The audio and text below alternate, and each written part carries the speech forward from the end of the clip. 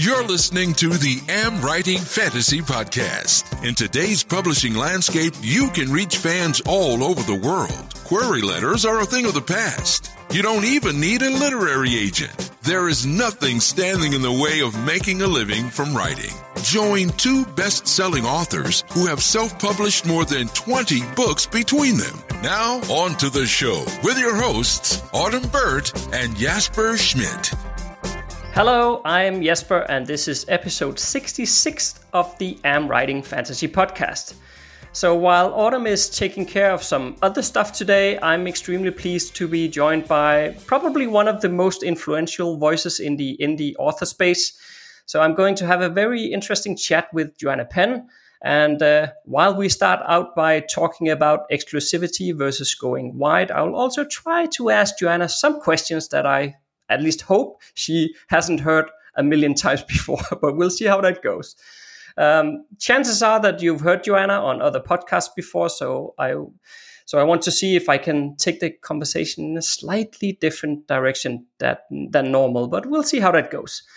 For those of you who might not know Joanna, I can let you know that she's an award-nominated New York Times and USA Today best-selling author, and Joanna writes thrillers under JF Penn and have written more than 30 books and sold over 500,000 books in 84 countries, and I think it's probably more than that by now, and 5 languages. So she is a very big advocate of selling your books wide rather than being exclusive to Amazon. And she regularly advises authors on topics within self-publishing through her very successful podcast, the Creative Pen Podcast. So I honestly tried to reduce that introduction as much as I could, Joanna, but there's so much to say, so I didn't know where to stop. But welcome to the AmWritingFantasy Podcast. Oh, thanks for having me, Jasper. And I realised I've been going for more than a decade now in this indie space, so it can be difficult to encapsulate. But I'm really happy to be on the show today and answer any questions you have. Yeah, that's very good. I don't know, maybe just to start off softly here, is there anything maybe you could share about yourself or what you're doing at the moment that I didn't quite touch upon there in the intro? Well, I think what's interesting, might be interesting to the listeners. I mean, you have the AmWritingFantasy Podcast. And in fact, I got up this morning and went to my writing cafe and wrote 2,000 words on my next fantasy novel. So nice. I am a fantasy writer. I do like fantasy maps as you do. And so I'm writing the third in my Matt Walker trilogy, which is a kind of dark fantasy, split world, portal fantasy, I think sometimes they're called. But then my other self, as Joanna Penn, this week I have a launch for Audio for Authors, which is about podcasting and audiobooks and voice technologies and the AI and voice and that kind of thing. So one of the important parts of me is that I'm quite a split personality, both similar to you. I mean, you do the same thing. You write fiction, non-fiction, and I write in lots of other genres. So I think that's what I'm working on at the moment. Well, what I'm always working on is I'm always trying to balance my fiction and my non-fiction, which is a challenge for many writers. Oh, yes. I think I'm going to ask you a bit more about that today as well. That balance part, that is difficult. But once again, at least thank you for joining today. And because one of the things that I initially thought about when we wanted to invite you onto the podcast was the whole topic about being wide versus being exclusive to Amazon, meaning publishing within Kindle Unlimited. And I do personally know why you think it's better to be wide, and I agree with your points of view on that. But I think it's sort of a topic that bears repeating, and it's quite important to think about those things when people are publishing, whether or not you want to publish wide or you want to be exclusive to Amazon. But maybe you could just talk us through your line of thinking when it comes to being wide versus being exclusive. Yeah, sure. Well, there's a few things. First of all, there is a choice on every book and every format. So you just mentioned Kindle Unlimited. So that's ebooks specifically within the markets that have Kindle Unlimited, which is a very small part of the world and a very small part of the publishing ecosystem. So even if you want to be on KU for your ebooks, you can still go wide with print and audio, which we'll talk about in a minute. Or you could go exclusive with a series and then go wide with other books, or in one genre or an author name. So there are so many different variations of what wide and exclusive means. So I want to be clear up front. Second thing is that because I've been publishing independently since before there was even a Kindle, so, when did I start writing? 2006, and I published in 2008. It wasn't till 2010 the International Kindle came along. So I basically started self-publishing when ebooks were just kind of starting out, moving from downloadable PDFs from websites to the e-reader. And there was no Kindle Unlimited till I think it was 2014. Was when it started out. KDP Select started out. So I might be wrong on the dates, but it was certainly a number of years after I started publishing. Also, I'm obviously English, and I was living in Australia at the time. So even when Americans could publish within the KU ecosystem, the Kindle ecosystem, those of us who were international could not. And it's still not open to everyone. So this is the first thing. I mean, there are people listening to this show potentially all over the world. And my podcast has been downloaded in over 220 countries, which I think is pretty much everywhere. So what we've got to remember is when you're on the internet, whether it's podcasting or books or whatever, you have to think that there are people who would like to buy your books all over the world. And as you mentioned, I have in fact now sold books in 134 countries, which is kind of crazy. So this is my perspective as an international author. What I feel is so often the self-publishing community is dominated by American voices, and America is the biggest market for sure on its own. But if you put everything else together, everything else is much, much bigger. And we've barely even begun the digital transformation in most countries. So I have this long-term view. I have this international view. I also have a multifaceted view, I guess, because I have so many books. I know you and Autumn have a lot of books as well. So I do actually have a couple of books in Kindle Unlimited for German. So I have 3 German books. They are in KU because I have no ability really to market in German. And in fact, I just put an audiobook live today in German. Because I have no other way of marketing those, I've decided to use Kindle Unlimited and ACX for Audible specifically in order to use the marketing that I need for a market I have no other way of reaching. Whereas for English language, I have a podcast, I have a website, I use social media. I can reach a market globally through other means. So there is so many things to think about when it comes to exclusivity versus wide. And look, if someone listening, if you're just starting out, if you only have one book and you're putting it out in ebook, then sure, go in KU, not a problem, because there's a lot of things to consider when you're first starting out. And then because it's only a 90-day, turnover, you could change your mind later on and go wide later on. But what I would say is for print is very interesting because KDP print is brilliant. You can sell your book on Amazon stores, but you won't get into libraries, you won't get into bookstores, you won't get into universities. There's a lot of things you can't do if you publish print on Amazon only. So I recommend Ingram Spark for print, and then with KDP print plus Ingram Spark. And then for audio, I use ACX for the Audible market. And then I use Findaway Voices again for library ecosystems and for, Google Play, for Scribd, for all those places where people are getting their audio now. So I hope that gives you some sort of facets of the different parts of wide versus exclusive. Yeah, absolutely.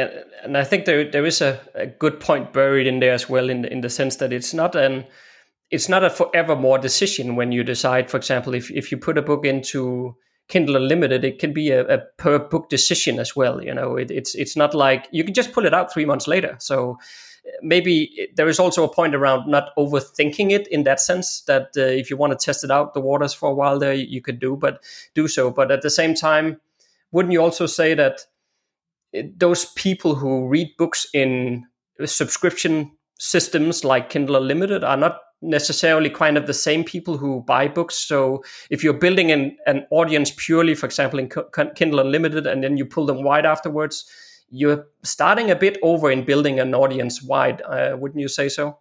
Yes, but then I think as our author career develops, I think we're always building new audiences. So, I know plenty of authors who go into KU for the first year and then take the whole series wide, for example. And this is, someone like Lindsay Buroker, who's one of the biggest indie fantasy authors, but she writes a book a month, whereas I write a couple of books a year. In fact, I only write one fantasy book a year. So that's hard to do when you're not someone who puts a lot of books out. But the biggest difference for those of us who do this for a career and a new author is that a new author literally generally has one book. Or maybe they have a couple of books if they've held on to some things. So I do recommend that people start with getting to grips with one ecosystem and then moving into other things later for ebooks. But again, I really want to reiterate, especially with nonfiction, you and I both write nonfiction as well. Nonfiction is a very print heavy and very audio heavy market. And in fact, fantasy books, especially if they're long fantasy books, or if you do a fantasy audio book box set, you can get really good sales in audio as well. So what I really want to emphasize is the idea of having multiple formats as well as multiple stores, multiple countries.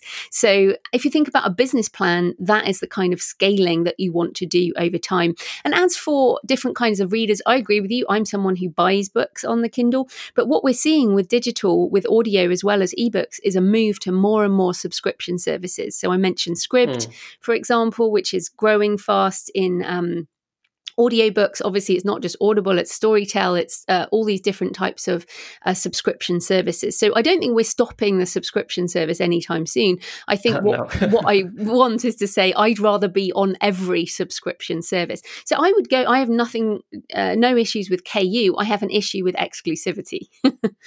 Yeah. I was actually just about to say the same thing. For example, Kobo Plus as well. I don't have any problem with their subscription model there because they don't demand you to be exclusive. That's the part that I also personally don't like. And also Amazon making, well, as authors, our income is the books that we're selling, unless we're doing other things as well. But at least from a starting point, that's the income we're building. And being 100% dependent on Amazon deciding something else tomorrow than they did today, I don't know. It just does not feel good to me. No, exactly. I'm the same as you know. Yeah. But maybe that moves us quite nicely into another part of the same conversation, because as authors, of course, we are, as we just said, we are building an income based on book sales. But one thing is that a book can be several different things, like you just talked about. Audiobooks is another format. Maybe there is foreign rights or whatnot, but there's also other things you can do as an author. I mean, of course, both you and myself and Autumn also run some author courses and that sort of thing. So what I'm getting into is sort of multiple streams of income that you can make a living from, rather than being dependent on a single sole income as, for example, ebooks or whatever we want to say. But I was wondering, if we are thinking about somebody who wants to build a full-time income, is it, or maybe there is no difference here, but that's my question, right? Would you recommend that people focus on like a few well-earning streams of income and then put all their, marketing focus and all their money in those baskets? Or is it better to have just a lot of smaller streams of incomes that together builds up a larger streams? And maybe, what are the pros and cons of each, if there are any? That was a long question. Yeah. So, there's a couple of questions to kind of fire at people listening. Yeah. One is, what is a full-time income? So this differs in so many ways. Let's say you're listening and you're single and you're renting and you don't have kids, you don't have a lot of debt. That is a very different situation to someone, who might be in my age, mid 40s, maybe has a mortgage, has some kids in school, the definition, and there's obviously, if you live in New York City versus the middle of, Sheffield here, or, places indeed. That might be cheaper to live. So that would be one thing, that you have to decide what is a full-time income. That needs to be the number one thing. The second thing needs to be, what do you want to do full-time? So, for example, I mentioned Lindsay Broker. So Lindsay's a friend of mine, and she has obviously the Six Figure Author podcast, which I highly recommend. But Lindsay writes all the time. You know, she has said that she does sometimes 10-hour days writing. Now, there is a different personality type and a different type of author. No one is the same type of author. But when I compare myself to Lindsay, she writes every day for that many hours. So maybe she puts in a 40, 50 hour week on the actual writing. I write, but I generally write maybe 2 hours a day. So maybe I put in a 10-hour week in terms of writing fiction. So if you look at how we make a living, that is going to be reflected in the work that we do and that we want to do. So when as I said, I've been doing this full time for almost 10 years now, since I left my job in 2011. And I have never wanted to make a full-time income from fiction. I wanted to be an author entrepreneur. So this is the thing. Who are you as a personality? I cannot help myself. I don't think you can either. I mean, if you end up going, oh, I really want to write this nonfiction book, or I really want to do this course because I want to help other people, or I really want to podcast because I want to talk about the things I care about. And I think you come from a business background. Yes. Yeah, exactly. So we just can't help ourselves. So there are other people listening who might be like Lindsay, who literally all they want to do is write fantasy books all day. So what you end up with is the desire to do different things also feeds into the multiple stream of income idea. And that's really important because we don't want you to be miserable. You know, you don't want to give up your job and then find you hate it. I would go nuts if I tried to write fiction as a full-time job.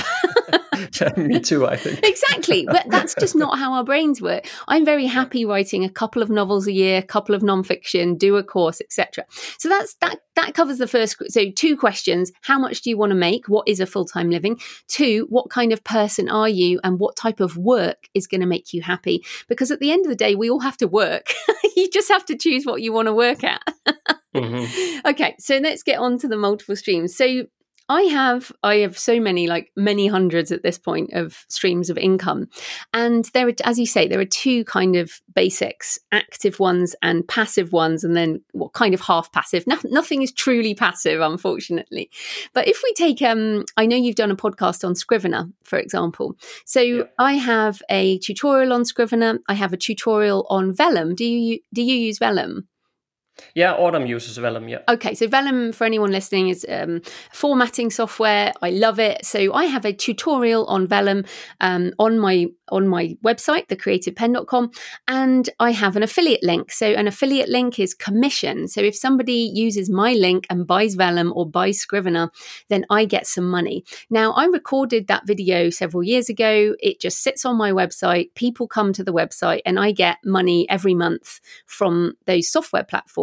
Now, it's a useful video. You don't have to buy using my link, and it's kind of evergreen, about as passive as you can get in terms of an income stream. So what is the problem in doing that? You just have to spend a couple of hours making a tutorial video that will help your audience. So that's an idea of passive. I don't believe book sales are passive income because you really have to market these days. You can get some residual sales. So I always say to my husband, if I died, it will probably take 2 years before the sales withered to nothing unless you do some marketing. So books are certainly not passive income. Doing a course, so I know you do courses, I do courses, and I don't launch my courses. They're all evergreen, which means, again, they sit on my website and you can buy them anytime. So again, in a way, they're kind of passive. And then just some ideas about active income streams. So one, obviously, both of us do a podcast, and I have a Patreon. I think, do you have a Patreon?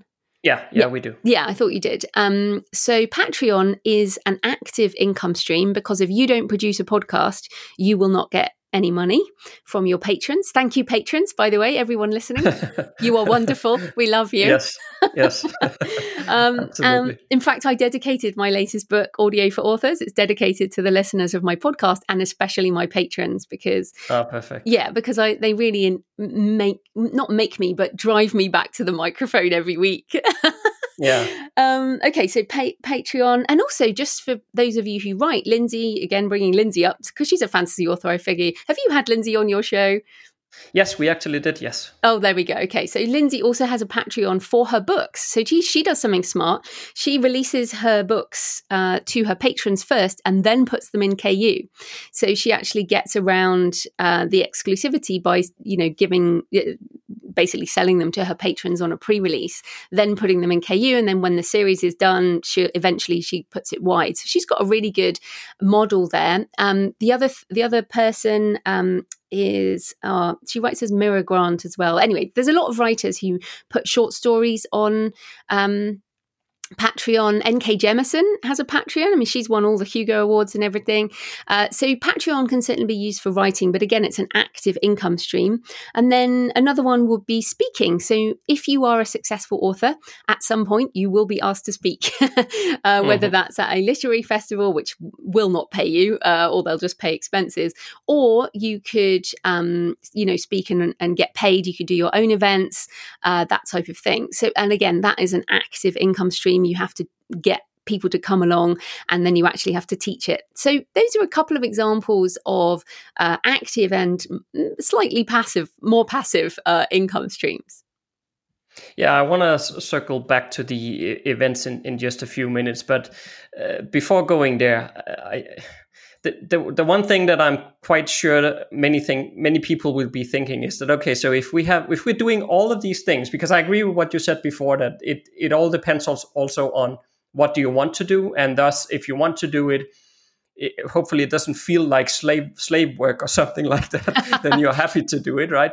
But at the same time, if we aren't juggling multiple things here, and I know you do a lot, so my question to you was, how do you structure your workday to make sure that you apply enough focus on the different things? Because as you brought up the example with Lindsay, right? If you're just writing and you're writing 8 hours a day and then you do 1 hour marketing or whatever, then that's pretty simple. But in cases like both us and you, where you're building maybe courses, you are attending all kinds of different stuff, but also you're writing some nonfiction and fiction and whatnot, how do you decide where to focus and put enough energy in each one every day? Right. Well, I've always done the same. I had a day job, just so everyone knows. I did have a day job for the first 5 years of doing this. So 2006 to 2011, I had a day job. And my schedule then is the same as now. So I do creative work in the mornings and I do marketing and business in the afternoons. So when I had a day job, I would get up at 5 and I would try and do an hour before then going to my day job. And in the evening, I would come home and work on the podcast, work on my business website. And then at the weekends, I was teaching courses and building out the business. So basically, I did that for 5 years. So when I left my job, I already had streams of income. Now I do pretty much the same thing. It's just I go in the morning to a cafe and I write and I work on first draft material. And I have to get out the house because I'm talking to you at my home office and I cannot write first draft material in this office. So because I'm surrounded by distraction, as you say, I have a lot of other things to do. There's always more email, there's always more stuff to do. But I leave the office and I go and I write. So I know today I did my 2,000 words and that's done. And then I go and do some exercise and then I come back here, and then the afternoon/evening I do interviews, I do podcasting, I do business, accounting, all the things you have to do to run a business. I'll also do course creation and anything kind of more technical in the afternoons. So that is literally it. If you're listening and you're not a morning person, then you're going to have to do it at night. Maybe it's the other way around. Or you could do alternate days. If you literally only have 1 hour, maybe you can alternate the days. Or if you are just starting out, again, finish a book. Like, don't get distracted by marketing and all these other things until you have a book. I get way too many questions from authors who are like, what should I do about marketing? And I'm like, so how many books do you have? They're like, oh, I haven't even finished a first draft. So yeah, finish the book first. But that is how I manage my time. Also, another tip is I use Google Calendar to really manage my time in hour blocks, sometimes half-hour blocks, and everything is highly scheduled. So, and when I'm in that time slot. Like you and I right now, we have a time slot, we're doing our interview, and then the time slot is done. And I have another time slot after this. I have a whole load of interviews this afternoon. So I batch tasks and basically just focus within the period of time I've allowed, whether or not that's, half an hour or an hour like I did back in the day, or now my full-time life. Yeah, I'm wondered, not versus Autumn, for example. Autumn is not maintaining a day job, but I'm still maintaining a day job because I'm kind of in this place where you talked about earlier, right? How much income do you need to replace? And unfortunately, I have too much I need to replace. So I'm still doing the day job. So at least on my end as well. I kind of adopt the same thing as you are saying there, in the means that I can only do my creative stuff, but of course I have to do it very early in the morning before I do my day job activities. But I can only do creative stuff in the morning because I always feel like afternoon, evening, I'm just too tired. So, but I can easily do marketing stuff and all that stuff in the evening because, with the business background, that comes easy to me. So I don't need to use too much brain power doing that. Yeah, I think, and that's exactly the same as me. It is much easier to do this kind of stuff than it is to write fiction. and actually, what I would say to people, and there's some romantic myth that being a full-time writer is the goal. That's not necessarily the goal. The goal is to have a great life and to write your books as well.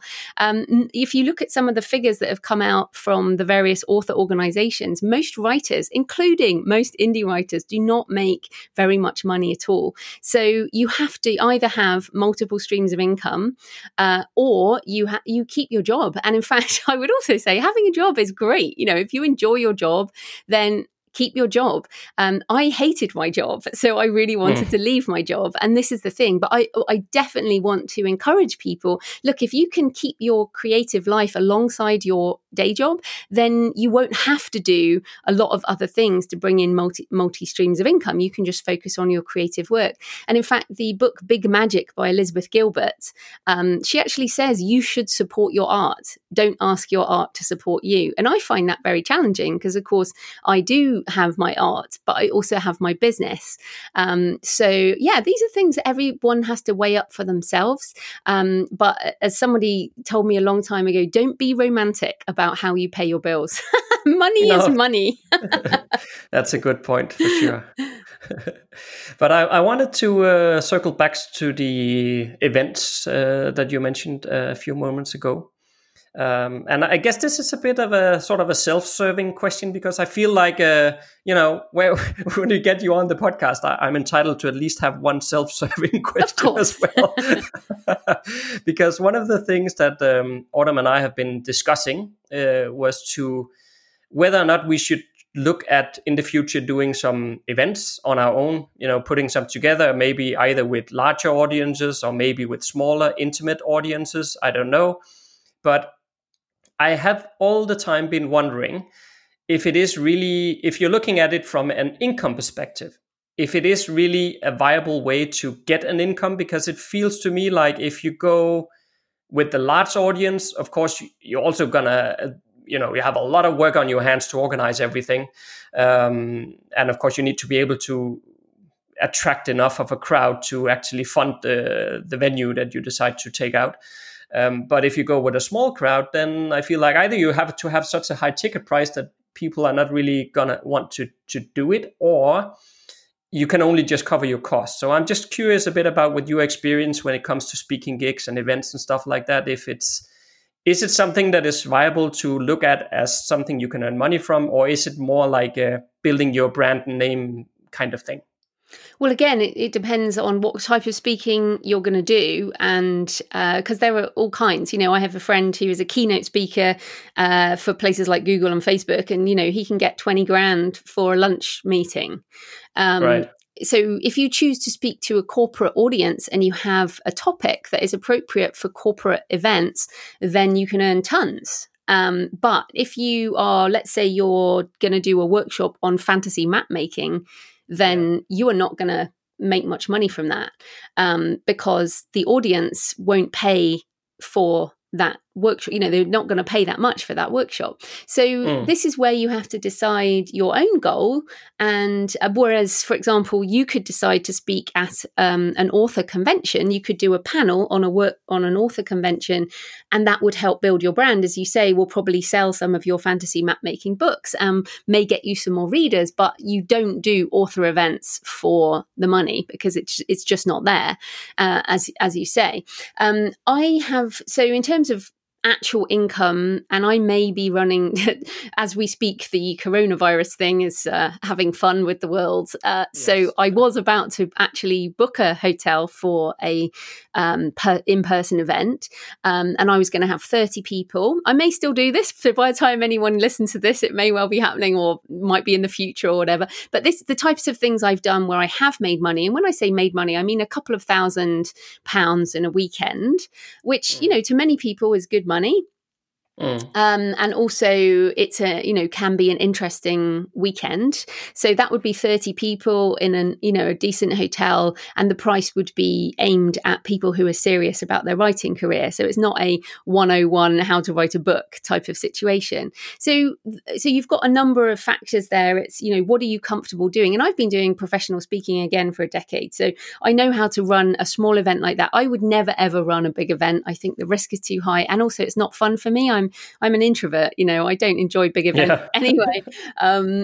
So you have to decide, like, who are you? Who are the audience? Who's going to pay? And so, for example, I've had an idea on the back burner for a few years now that I'll write and probably pitch to a traditional publisher in order to aim for that corporate speaking market. I may well still do that as well, but that's where I see if you want to be a speaker, then you can earn money with the right audience. If you want to be a teacher and run small events and or speak at author things, then it is a much smaller thing. And, speaking at fantasy conventions, that is a brand building. So there's just such a range of things. Yeah, I see what you're saying.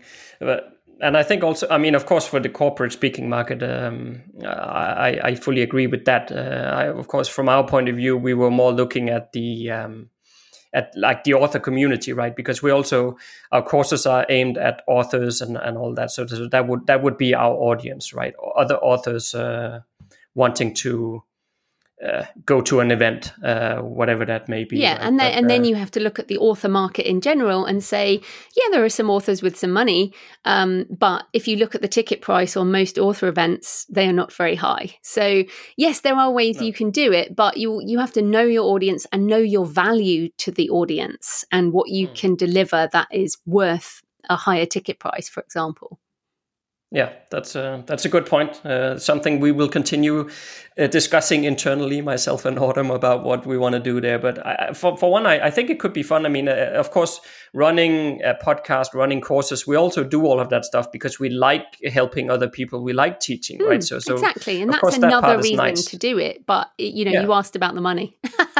Yeah, indeed. Because basically, I guess what we're trying to see if there is like a overlap in the Venn diagram here, right? Where it's not because we need to get rich from it, but we do want to earn a bit of money, because at the end of the day, preparing an event, but also going to an event, it is taking away time from other things that we could be doing that would earn us money. So it needs to sort of be justified in that sense as well. That's something we'll think about. But I think you should probably start, the pair of you or one of you, whoever, you should pitch for panels at existing events or pitch to do workshops at existing events, and then see if you enjoy it, basically.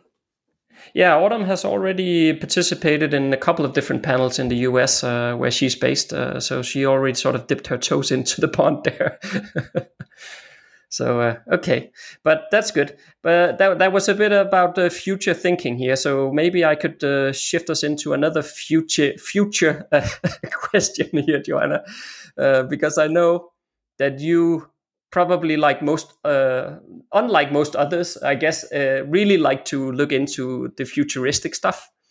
So when I had you on here, I couldn't think of anyone better to ask about where you see stuff like VR and augmented reality come into fiction books, and if this is something we should, as authors, actually pay some attention to, And if we want to pay attention to it, where do we look? Where do we get those, like, if we want to get in early on some of the stuff, where do we get the inputs and the insights as to how to do stuff like that? Well, it's interesting because, of course, augmented reality and virtual reality are really starting to take off. And in fact, again, circling back to the coronavirus, what we're seeing is share prices in companies that do remote working and remote experiences are going up. So I think we may even see an acceleration in things like AR and VR because of this virus issue, because people will want to do more in VR. So, for example, I'm meant to be speaking, when this goes out, it will have happened or not happened, but I don't know right now whether London Book Fair is going ahead. And I'm meant to be speaking at an event, and, if I could speak in virtual reality, then I probably would. So in talking about teaching courses, for example, I do think that we're going to see the rise in, there's a lot of digital tickets to events at the moment you can get, to conventions and stuff, that in the future, maybe we just deliver those in VR, or in terms of marketing, maybe you and I meet in some kind of virtual space, and people can attend the virtual space. So I think there'll be a lot of teaching, a lot of events will happen in VR. Of course, one of the biggest areas that's already ahead of the curve is gaming. So a good example in the fantasy space, of course, is The Witcher. Have you read the books or seen the... I've seen the movie or series, Netflix. I should say. Yeah, well, of course, Netflix. The books have become massive because of the gaming. So what I think is interesting is the licensing of fantasy universes for gaming, and that is a challenge for independence. I do not think AR and VR are things we can do alone. So whereas we can very easily write a book alone, format it with Vellum, and pay a cover designer and an editor, please, but we can basically get books out on our own. I have my own audio booth. I can do audiobooks on my own. But when it comes to AR, VR, gaming, adaptation of fantasy worlds into this multimedia space, this is where licensing is going to come into its own. So I really think this is a fascinating area, and there's going to be lots more stuff going on. And I know quite a lot of writers who write for gaming worlds at the moment. That's definitely something that fantasy authors can consider if they want to look at that. That's obviously work for hire, which we didn't talk about, but that is, that's a sort of contract jobs. Books to gaming, to adaptation, to fantasy worlds that are turned into these entertainment experiences, that is only going to get bigger as we get more and more of these streaming services, Disney and Amazon and Netflix and everybody else. So I think that's very exciting. But as I said, the education side, that's probably where I'll be looking certainly in the next decade. By the time we get to 2030, I think we'll be doing things quite differently. In terms of podcasting, in terms of marketing, there'll be a lot more that is online in real life, if you get what I mean, sort of in that way. Do you think fiction books, for example, Kindle or ebooks, do you think that they will become more interactive in one way or another? No, I think it is the interactivity of an ebook to me is has to be another product. I think we might, the formats. So audiobooks, for example, I'm thinking of adapting some of my audiobooks. And an audiobook is a straight read of a text, right? But I could rewrite my books as audio dramas. So I've written quite a lot of screenplays for my books, but audio dramas are cheaper to produce. So I'm definitely thinking of that.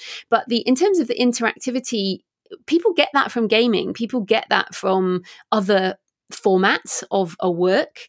So I do think that the ebook is not something that will become interactive. I think it'll just be something different. So it might be an augmented reality experience, whatever you call that. So, for example, I've written some crime books that are set along the South Bank of London.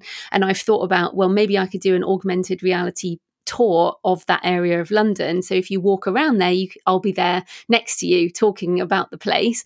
I have thought about that. But again, I think we have to consider these things as different formats. And also, going beyond being independent to licensing. So we haven't really talked about licensing at all, but we have copyright in our creative work and we can license it to different people to do different things. So I think indies have mastered doing things ourselves, the basic stuff, but we're going to have to get a lot more comfortable with licensing if we want to move into these more extended worlds. Right. And do you think... all this VR, augmented reality and stuff, do you think that this is something that would be good to get going early, or getting as an early adopter of that? Or is it better to wait until it becomes a bit more mainstream and maybe the cost goes down to produce it and stuff like that? I don't think you can get into this early as an independent. I can't see how you can. It's not like you can buy a piece of software like Vellum and then make something, unless you're a programmer. Getting involved with that, to me, as a creative, I can't see a way to get involved in it early. No, I agree. Let me clarify what I meant. What I meant was more to really pay a lot of focus on what is happening in the market and sort of have your finger on the pulse. And then if a company comes out with some sort of solution that can be used from an author perspective, then you jump in really early and start moving on it. Or is it better to sort of wait? Because what I'm thinking is that if you jump in early, the cost will also be significantly higher. Whereas if you wait until it's like a proven product that people know that this stuff is working, then probably the cost will go down. But of course, then everybody is doing it and you're not getting the early mover advantage there. So that was more my question. I think I didn't explain it well enough. Well, I think everyone has to decide what they're interested in.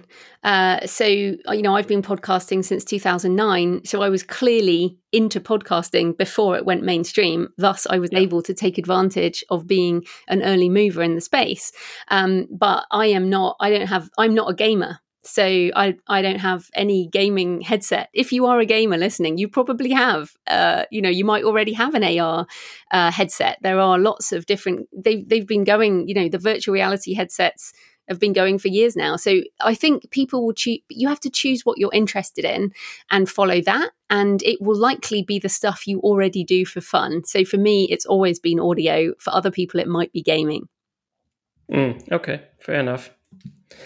All right, well, time flies when you're having fun here. So maybe to finish off, is there a place where you want to direct the listeners to if they want to know more about you and what you're doing, Joanna? Yes, if you like podcasting, which presumably you do. So come on over to the Creative Penn podcast, Penn with a double N. That is my podcast for authors. I have another podcast called Books and Travel, which is obviously about books and travel. And that is the Books and Travel podcast. And basically, I think... if people have questions, probably the best place is Twitter at The Creative Penn. But it's definitely a really interesting time to be a writer, and being a fantasy writer in particular is definitely a great time to write fantasy. So I appreciate what you and Autumn are doing with this show.